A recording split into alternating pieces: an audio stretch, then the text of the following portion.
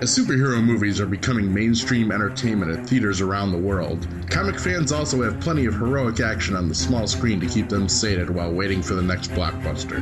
We are in a golden age of superhero television shows, with plenty of offerings from both the Marvel and DC universes, and the trend shows no sign of slowing down. To chronicle these recent shows and even examine some of the classics, we are proud to present Weekly Heroics, a two true freaks guide to heroes on TV. In every podcast, we'll be doing recaps of individual episodes of one Marvel show and one DC show, until we catch up to them or some supervillains shut us all down. My name is Scott McGregor, and I'm the fastest podcaster alive. That's what she said.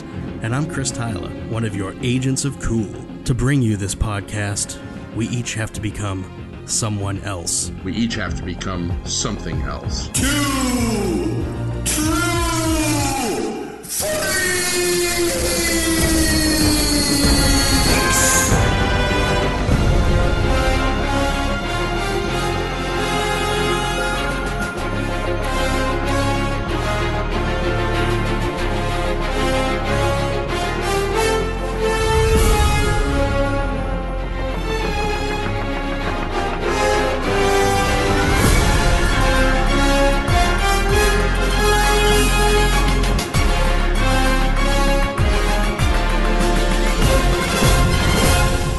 Welcome to another Weekly Heroics, which is a Two True Freaks official trademark stamp guide to heroes on TV. So if you're getting your information about heroes on TV somewhere else, it's a pale imitation, folks.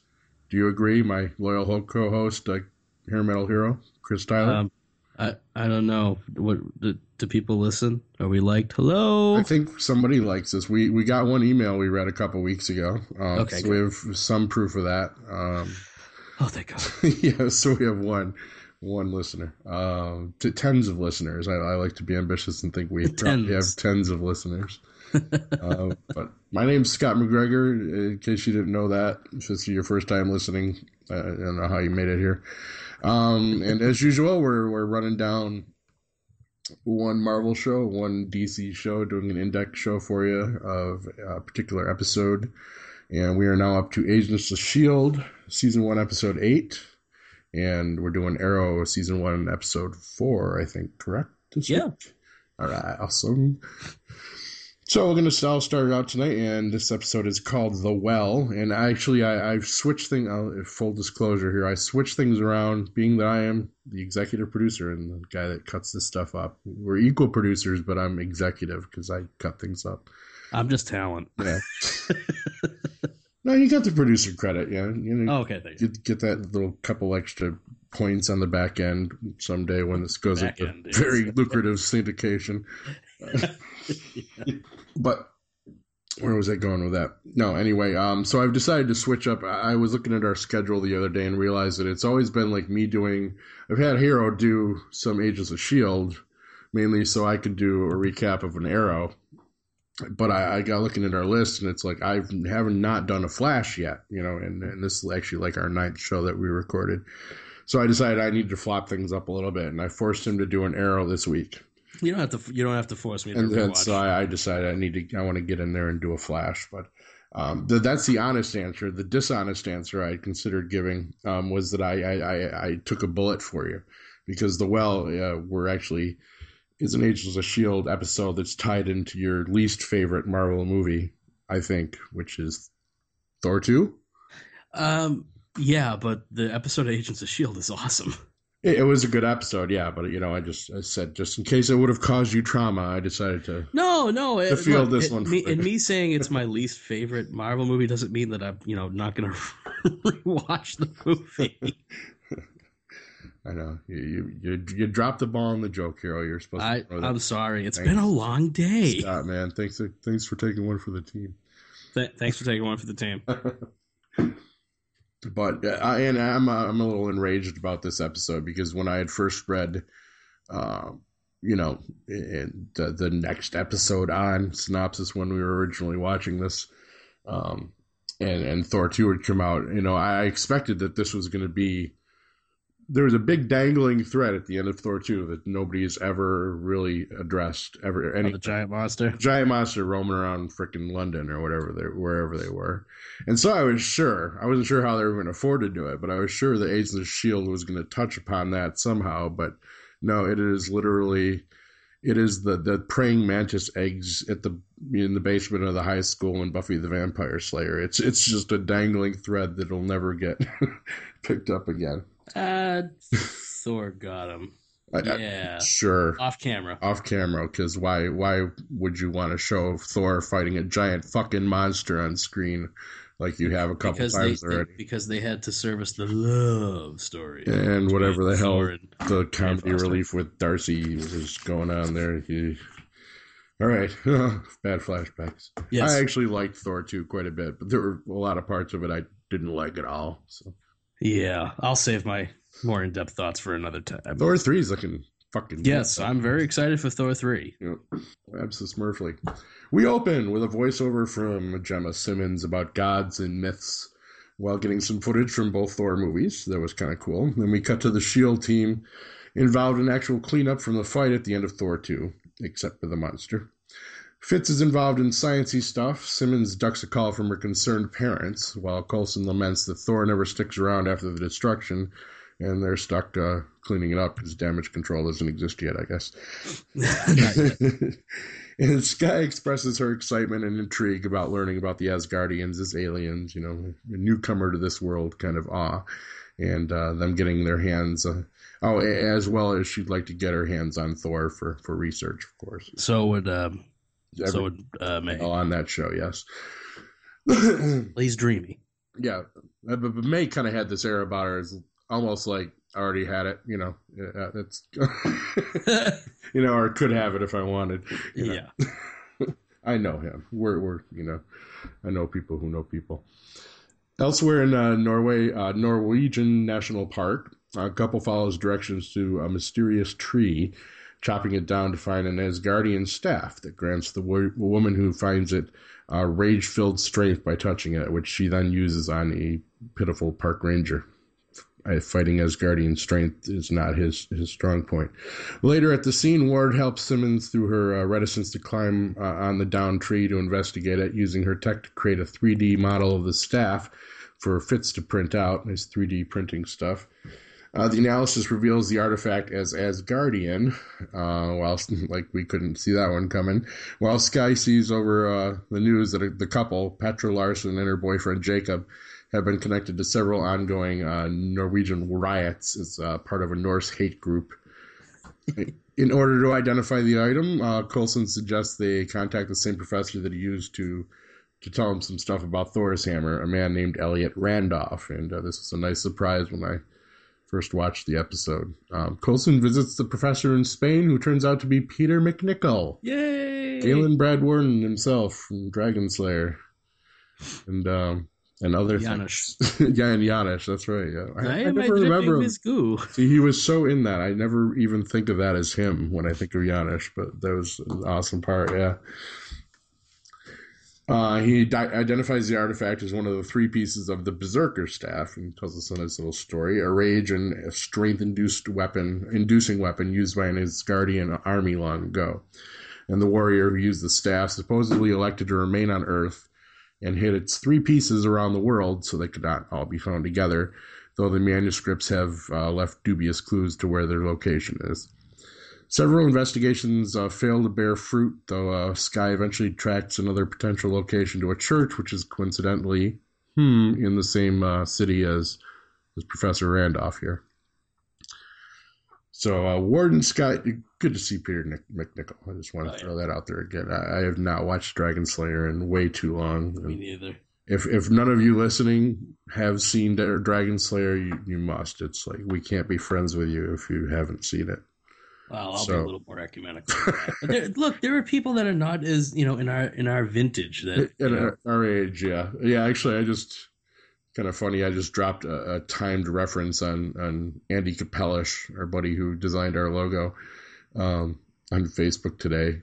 And I said, "You're so cool, Brewster." And then I got thinking, like, this kid's like 15 years younger than me. Does he necessarily know? Oh, I know. Fright Night is. And so I found the clip on YouTube and posted it. And it's the one where Charlie gets the shit in his face and Evil Ed is, "You're so cool, Brewster. I can't stand it."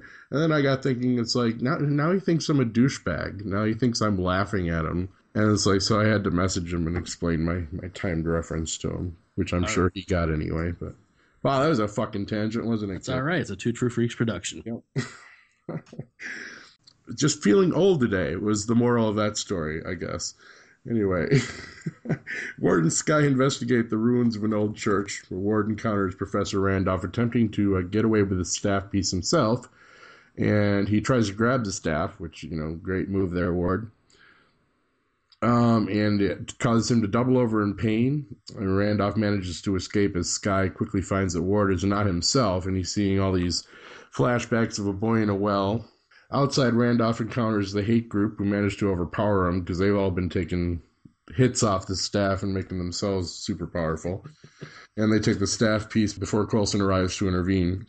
Simmons tests an increasingly irate and snippy Ward, while Coulson learns little from interrogating Randolph, with the professor claiming that he merely wanted to study the artifact himself before S.H.I.E.L.D. could lock it away. Ward angrily shrugs off Sky's question about the memory flashes pertaining to his brother, while Simmons dismisses his actions as an adrenaline spike, and it's kind of obvious that he's got something going on from touching that staff still.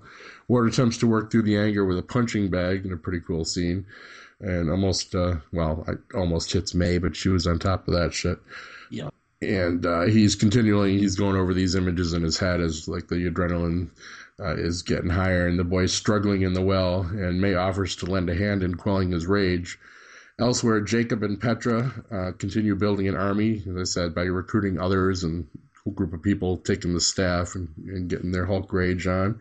Ward admits to Coulson that he feels compromised by the staff, and he doesn't feel like he can do his job.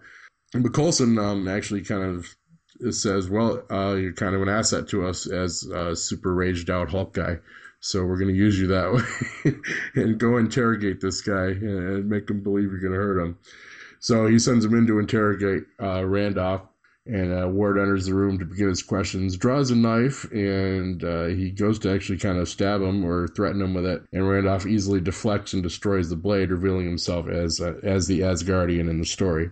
Randolph admits to never liking the power that came from the Berserker staff, abandoning his lowly Asgardian life to live on Earth throughout the ages. And accidentally telling the wrong person his own myth and having it recorded so people could actually find this frickin' staff. Well done. At the very least, Randolph admits to storing the third section of the staff in a monastery in Ireland. And I thought it was a very funny scene during this interrogation where, he's basically like, I don't, just because I'm Asgardian doesn't mean I know Thor. There's like that they needed masons and cooks and shit and farmers and in Asgard too. Mason. Yeah, it's like it's not everyone that lives in New York is in Manhattan.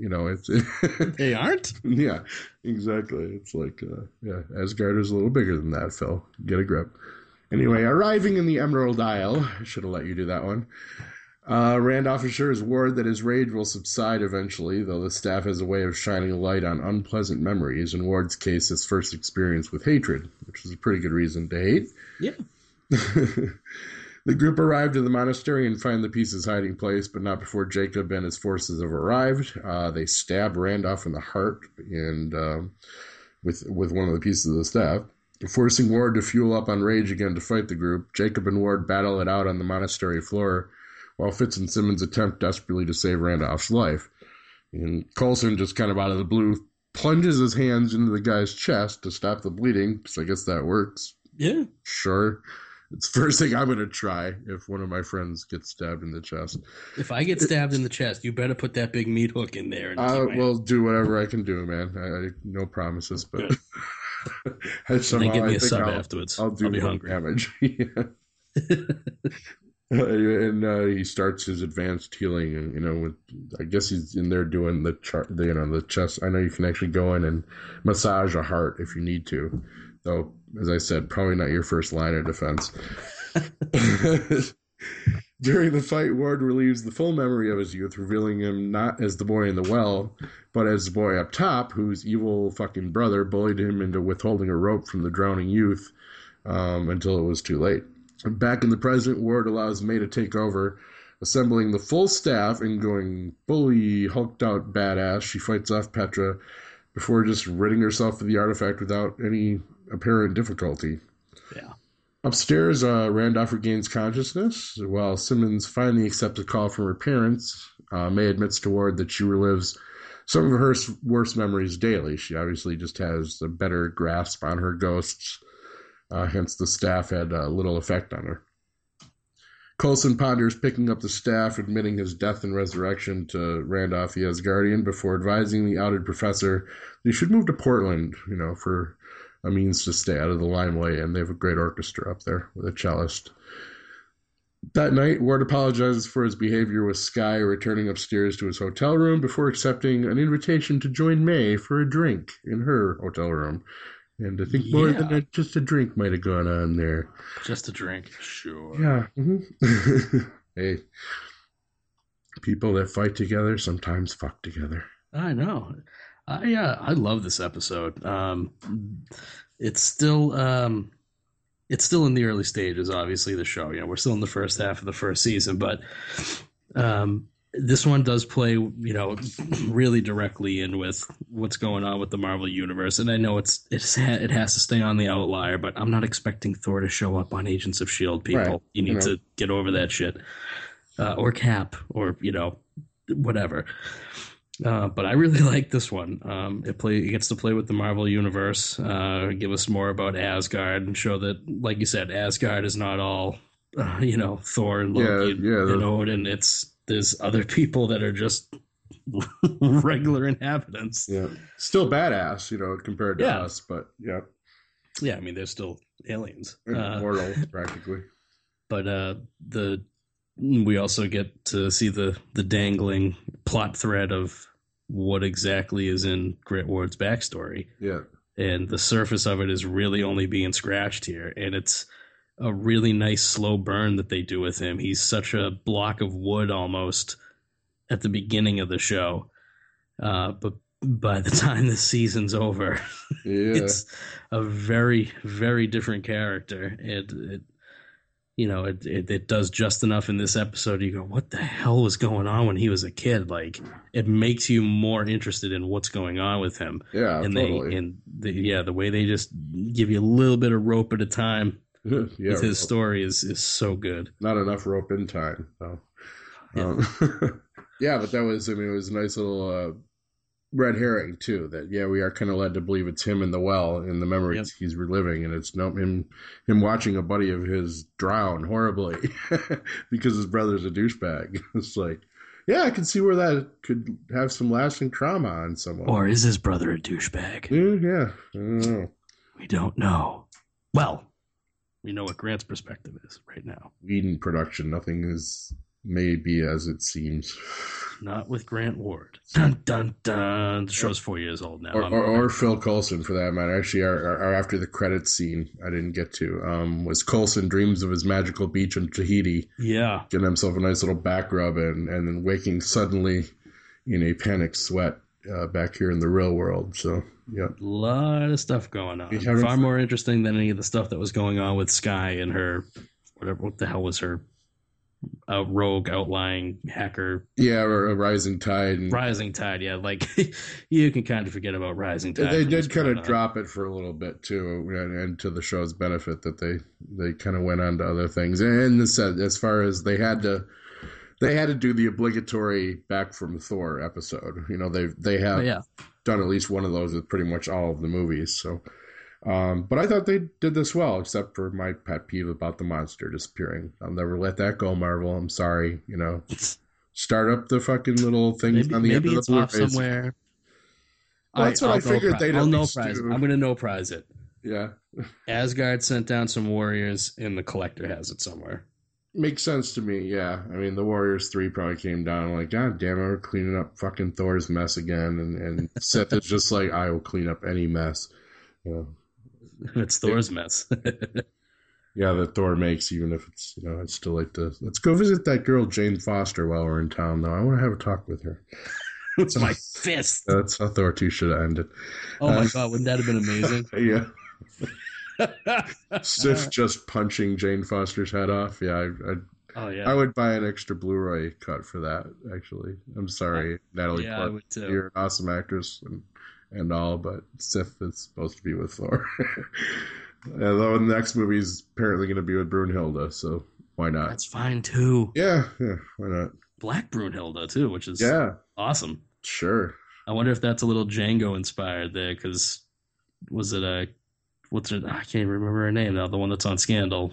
She was in Django, and she played Brunhilde, and she was black on that. Yeah, that's right. Yeah. Black in real life. What the fuck am I talking about? Yeah. Oh my God! Yeah, clearly I am a white kid from the suburbs. Yes. All right, white kid. Speaking of white kids from the suburbs, you're going to tell us a little bit of Oliver Queen's doing this week. My name is Oliver Queen. For 5 years, I was stranded on an island with only one goal: survive. Oliver Queen is alive. Now I will fulfill my father's dying wish to use the list of names he left me and bring down those who are poisoning my city. To do this, I must become someone else.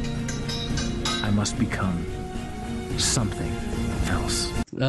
Okay. Well, this is a pretty straightforward episode. We got season 1, episode 4 of Arrow. The title of the episode is An Innocent Man, cue the Billy Joel. And we pick up immediately where we left off from the end of last episode after the encounter with Deadshot. Ollie has dragged Diggle into the Arrow cave, and he takes out the bag of weed, herbs, basically. Yes, magical herbs from the island. Magical herbs from Lian Yu, which I don't even think they've called it Lian Yu yet. No. So yeah, he's got this little hoodoo bag of magic powder, and he gives it to Diggle. Diggle wakes up and sees Oliver as the Green Arrow, and that's where we start, right where we left off. And John, at this time, is given a proposition by Oliver. No, not that kind of proposition. But Ollie says, this is what I am. This is what I'm doing. The city's dying, and you can help me out with that. And Diggle turns him down at this time. He's like, you're a murderer, man. Like, can't do that. So the meat of this episode is... It's only okay to kill people when you're in Afghanistan. Well, no, I was going to say the meat of the episode is a very straightforward ticking clock episode where there's an innocent man who is on death row.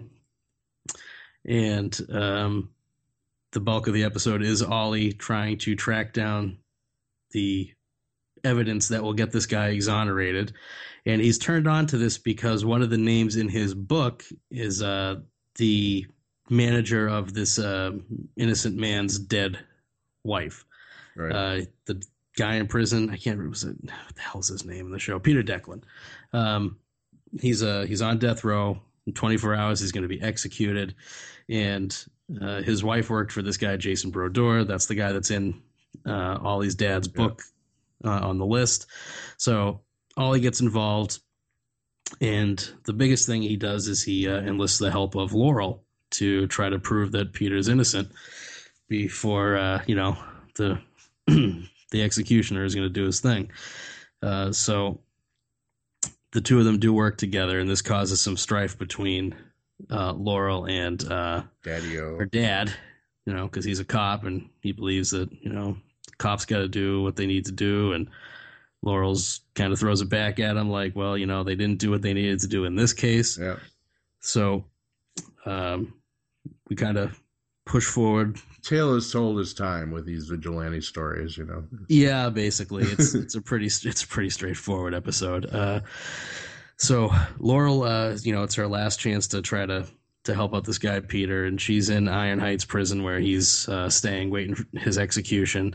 And Jason Brodeur has the power cut at the prison so that there can be a riot, so that Peter and Laurel are murdered. Yeah. before any new evidence can come to light. This fails spectacularly as Ollie has followed the two of them to Iron Heights, and he's knocked out one of the prison guards, put on his uniform, and he's wearing a ski mask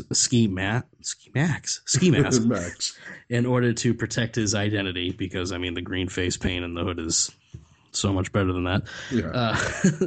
He protects the two of them, and he also tracks down the person who gave false testimony that got Peter, is going to keep Peter Declan in prison. He beats the bag out of him, manages to get the information that's needed, and by working together with Laurel, Jason Brodeur, this really bad guy, ends up confessing, and Peter Declan's freed. During the course of this, that's the A plot. The B plot is the interpersonal stuff. Yeah. The interpersonal stuff here with Diggle and Laurel is the more interesting stuff. So Diggle quits actually being Ollie's bodyguard. You know, I mean, what do you do in that situation? Do you want to keep trying to bodyguard a guy that you know is sneaking off everywhere and doing what he's doing? Yeah. Can't really do that. Even now that he's told you why he's sneaking off. Yeah. He has a good reason for doing it, if you know, you buy into the vigilante thing. And Ollie gets a new bodyguard, and this guy's a total schmo. Yeah. Ollie ditches him every chance he gets, just like Diggle. Eventually, Diggle comes around and says, all right, I'm going to join you because, you know, since I'm a soldier, I know what it means to be in a war, and I'm going to keep you from, you know, losing your humanity doing this. You know, the pretty standard stuff that you would do. It's very much a Batman Robin thing, even though Diggle is clearly older than Oliver. But he really wouldn't rock the red and green tights very well. I don't think. Just not. I don't know, man. I don't know. He's in pretty good shape. He could probably pull off anything he wanted to. Long pants, maybe. No, the short shorts. Don't want to see Diggle in the short shorts. Sure, there's plenty of our other listeners that might, but, you know.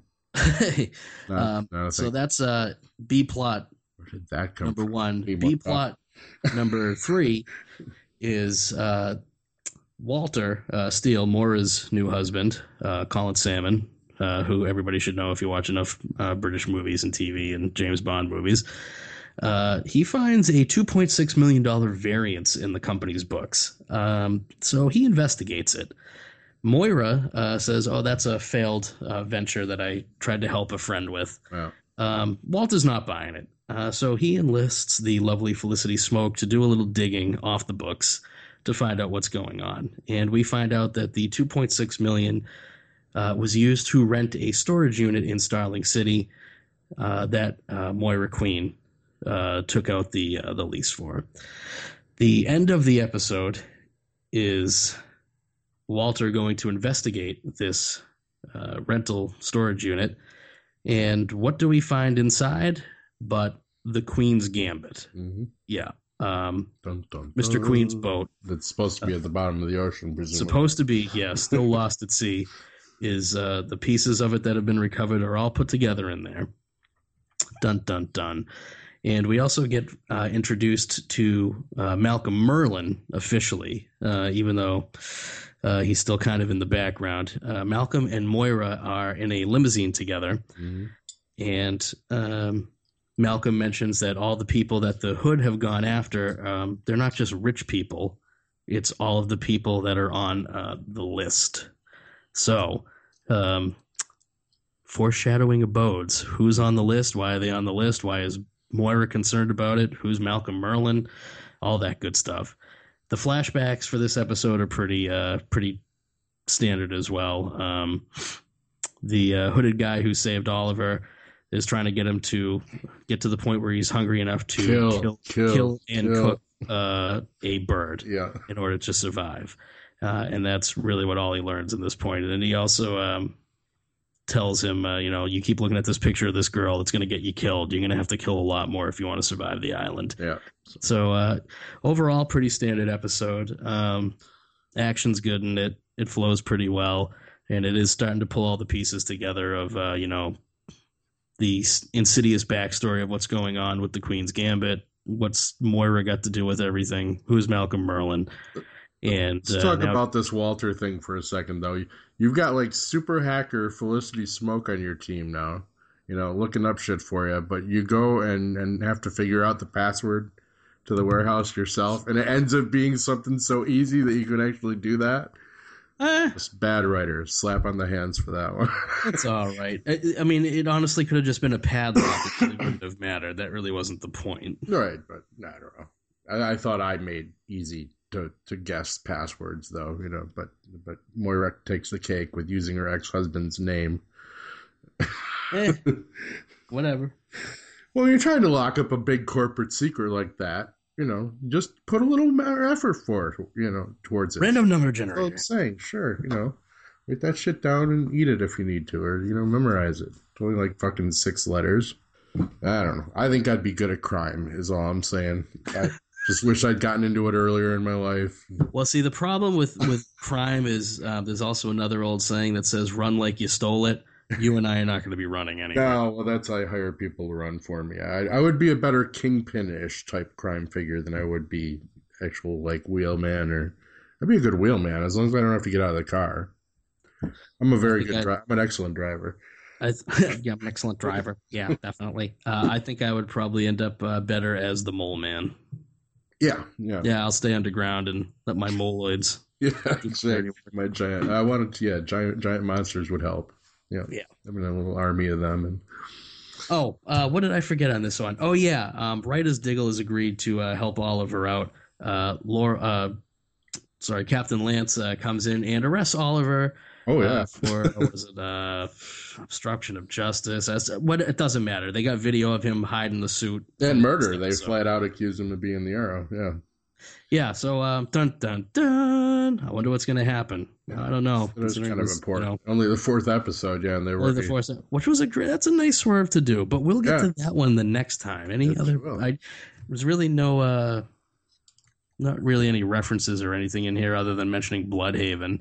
Yeah, yeah, but that's about it. I mean, it's a pretty standard episode. It's just trying to get those pieces put together between Oliver, Diggle, and the underlying mystery back home in Starling City. Yeah, did exactly what it needed to, and now Diggle's in the fold and is huge in the show, from this day forward. So yeah, great character. There's no Arrow without Diggle, pretty much. So yeah, very cool, very cool.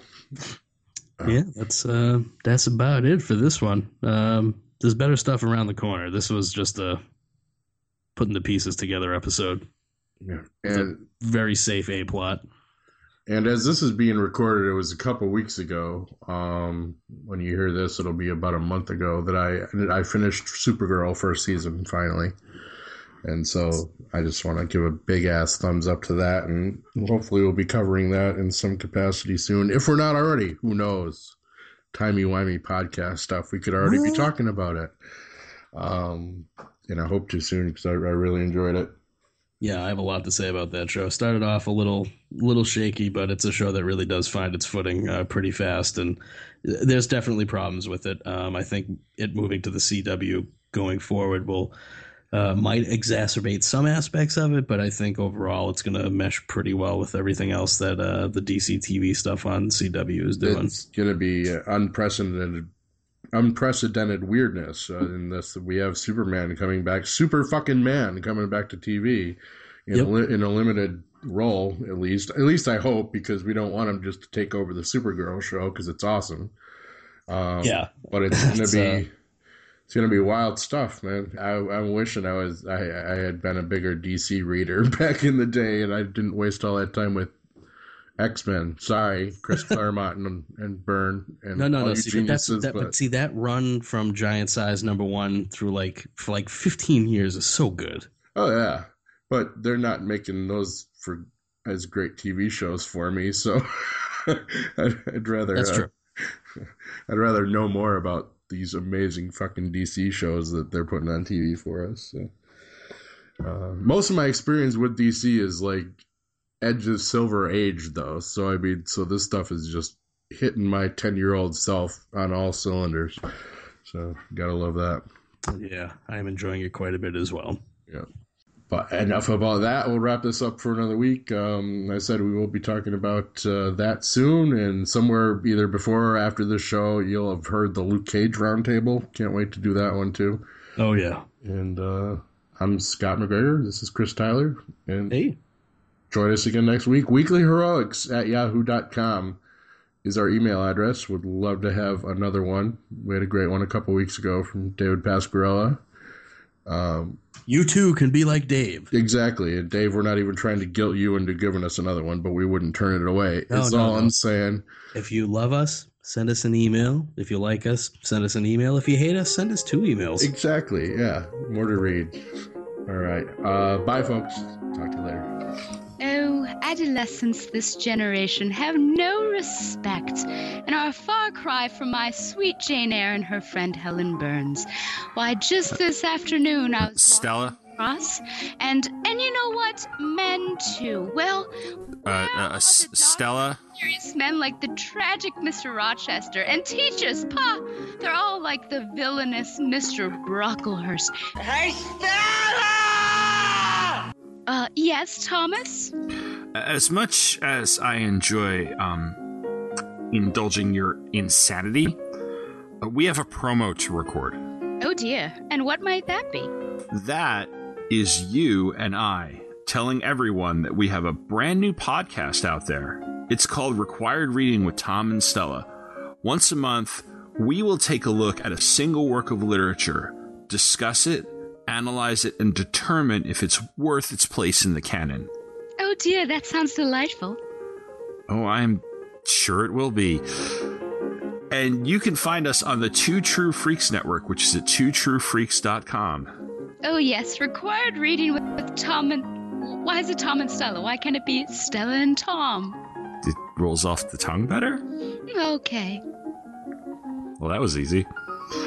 So, Required Reading with Tom and Stella at twotruefreaks.com. Thanks for contributing to the promo there. You did a great job. Oh, you are so welcome.